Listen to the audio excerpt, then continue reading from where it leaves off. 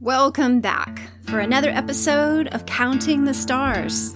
I'm Mary Gillum, and I'm here for morning coffee with my husband Malone Gillum, where we ponder and discuss the big questions of life. Who are we? Why are we the way we are? What is truth and what is fiction? And just as endless as the stars in the sky are, our exploration never runs out of new questions and discoveries. So grab a cup of coffee for yourself if you like, and join us as we dive into what's unfolding this week. Let's focus in on seeing a little more of life and truth and do some growing up together as family. Here we go. Good morning. Good morning. I am grateful for whatever kind of coffee we have this morning because it's got a little punch to it and I need a little punch to get going. Yeah, so I think this is mostly a single origin from Ethiopia with a little bit of Jim's double chocolate on top to flavor it. It's really nice. Yeah. So I'm coming off of 3 days of kind of solitude, rest, and relaxation. So jumping back into full swing. I'm going kind of like moderate swing instead of full swing. So say more about what you've been doing.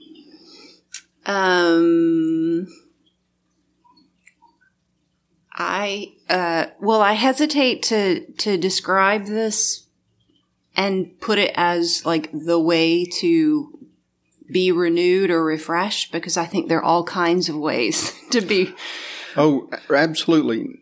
And I don't mean it that way. I'm just saying for the benefit of those who might be listening, I mean, you could have done solitude in our bedroom. Right.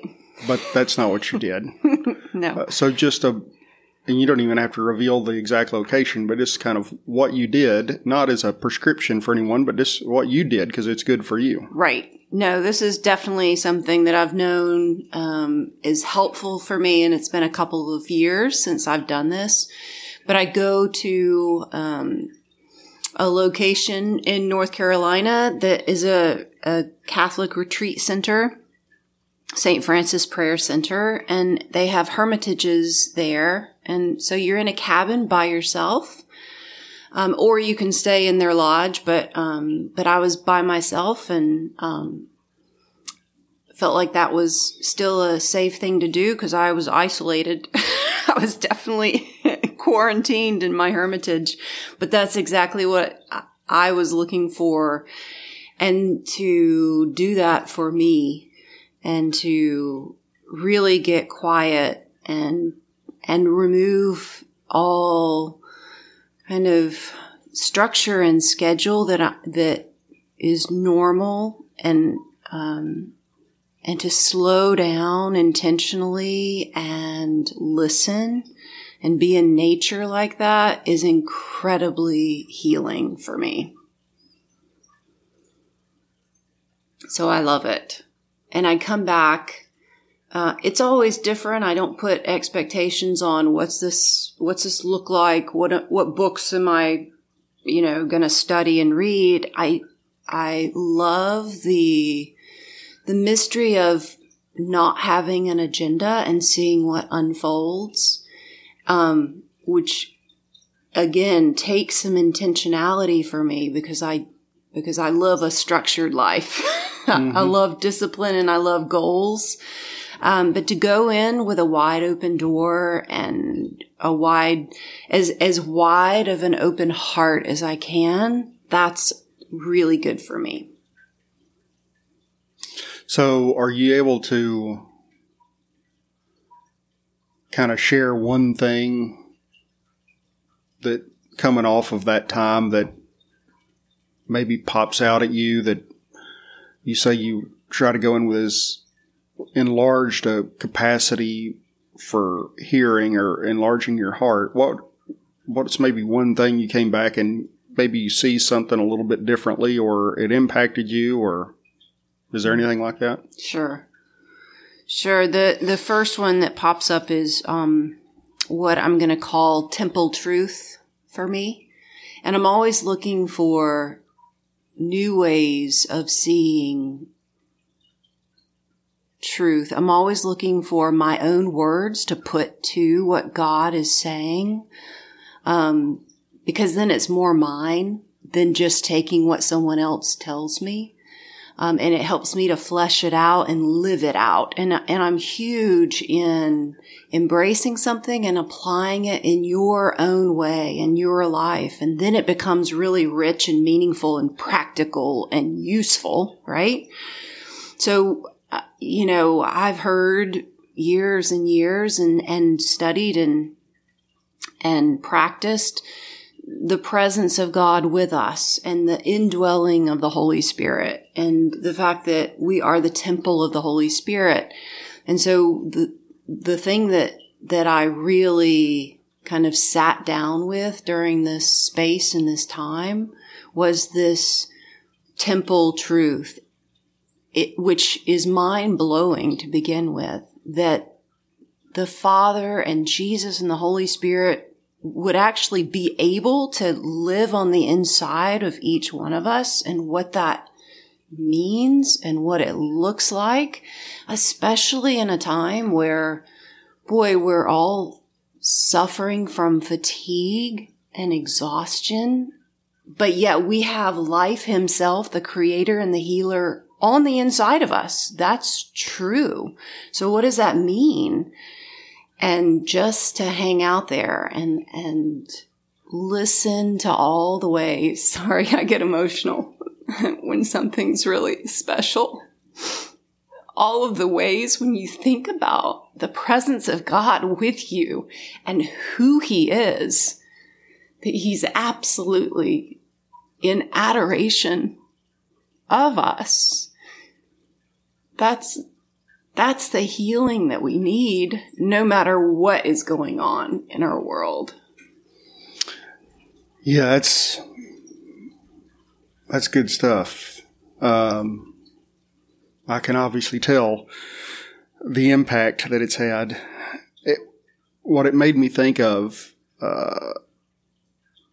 as you said, the capacity of the creator of life and life himself to live on the inside of us in the midst of the fatigue that we're feeling.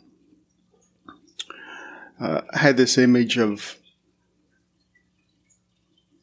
gravity and,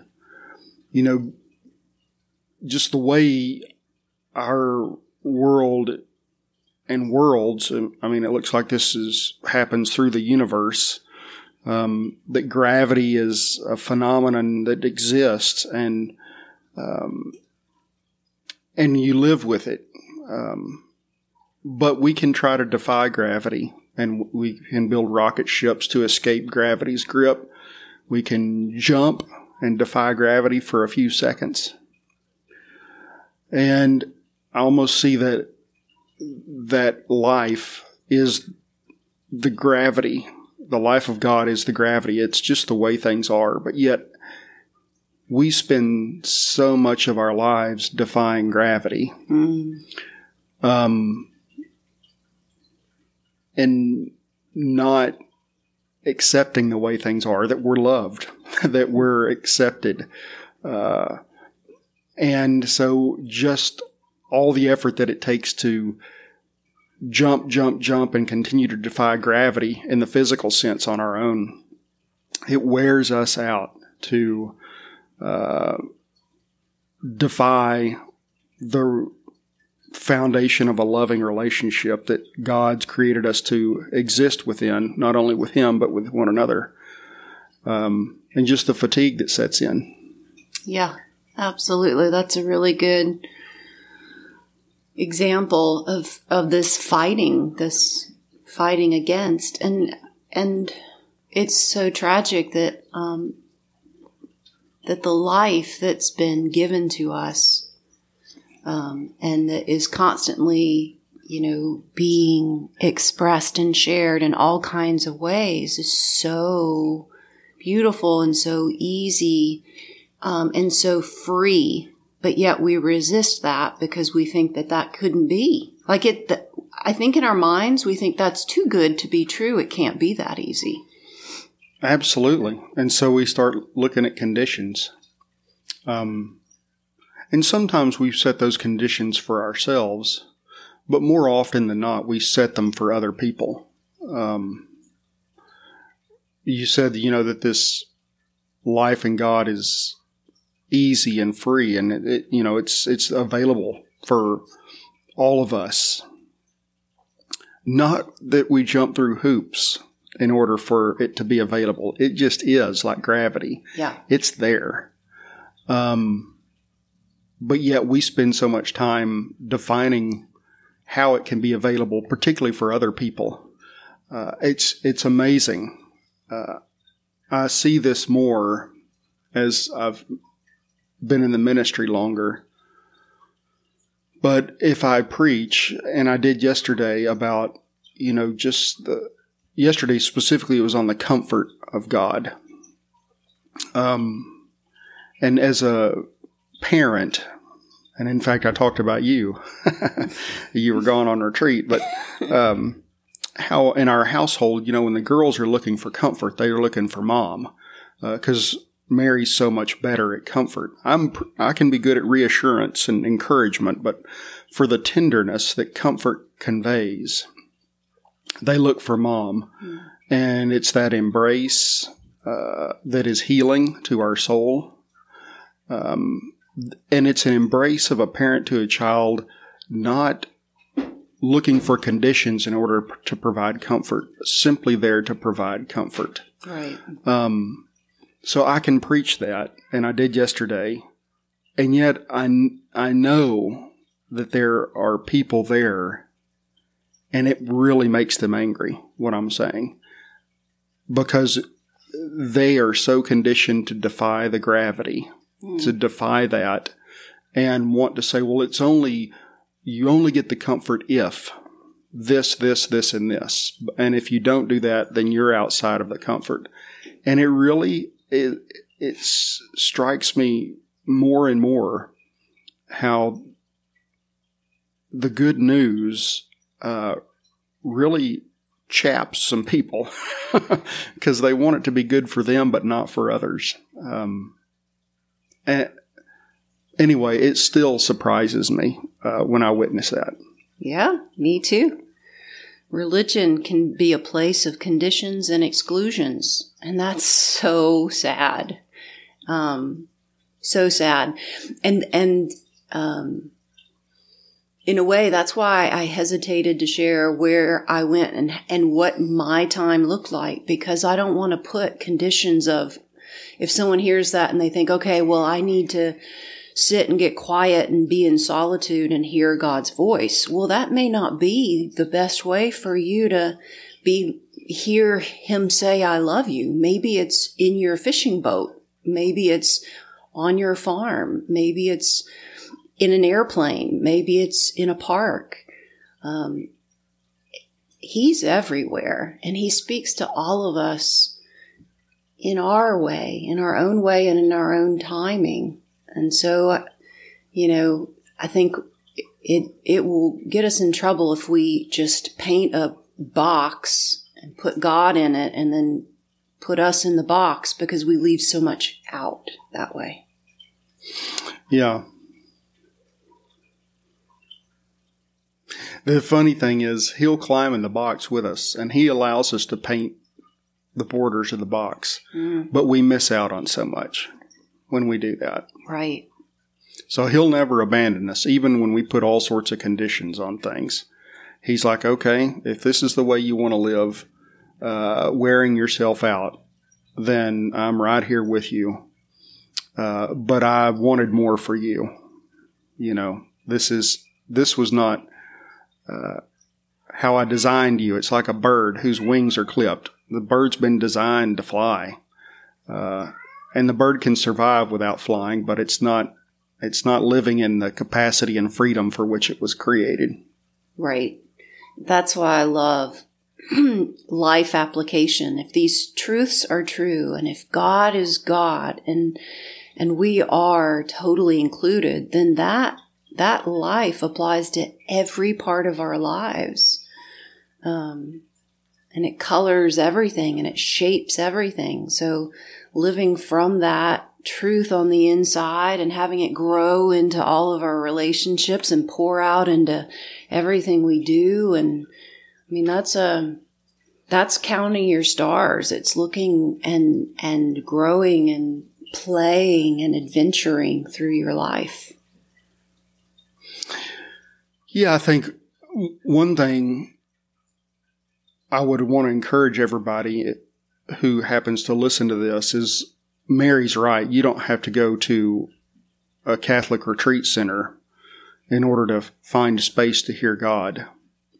But it is important that you find space however you best do that. Mm-hmm. We get swept up in the raging streams of life, and it's easy to lose our bearings. So Advent, this season right before Christmas, is a good time, particularly, well, in normal life when things get so busy. There's probably not nearly as many holiday parties this year, but it is a time to find that space and to kind of recenter as we approach the Christmas season.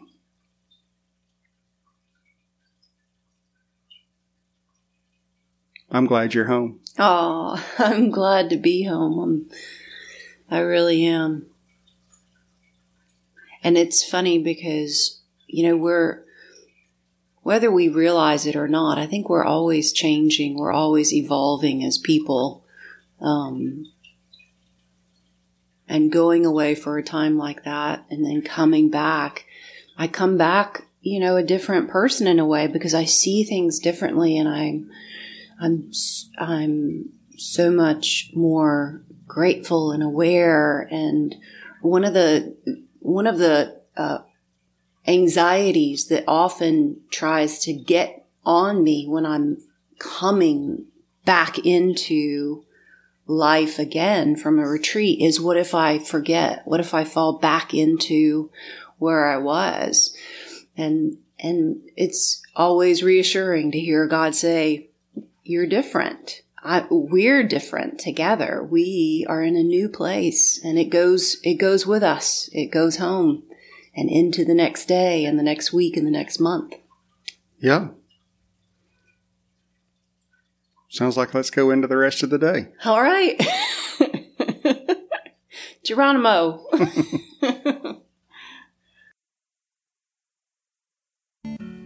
Thanks for sharing your time with us today.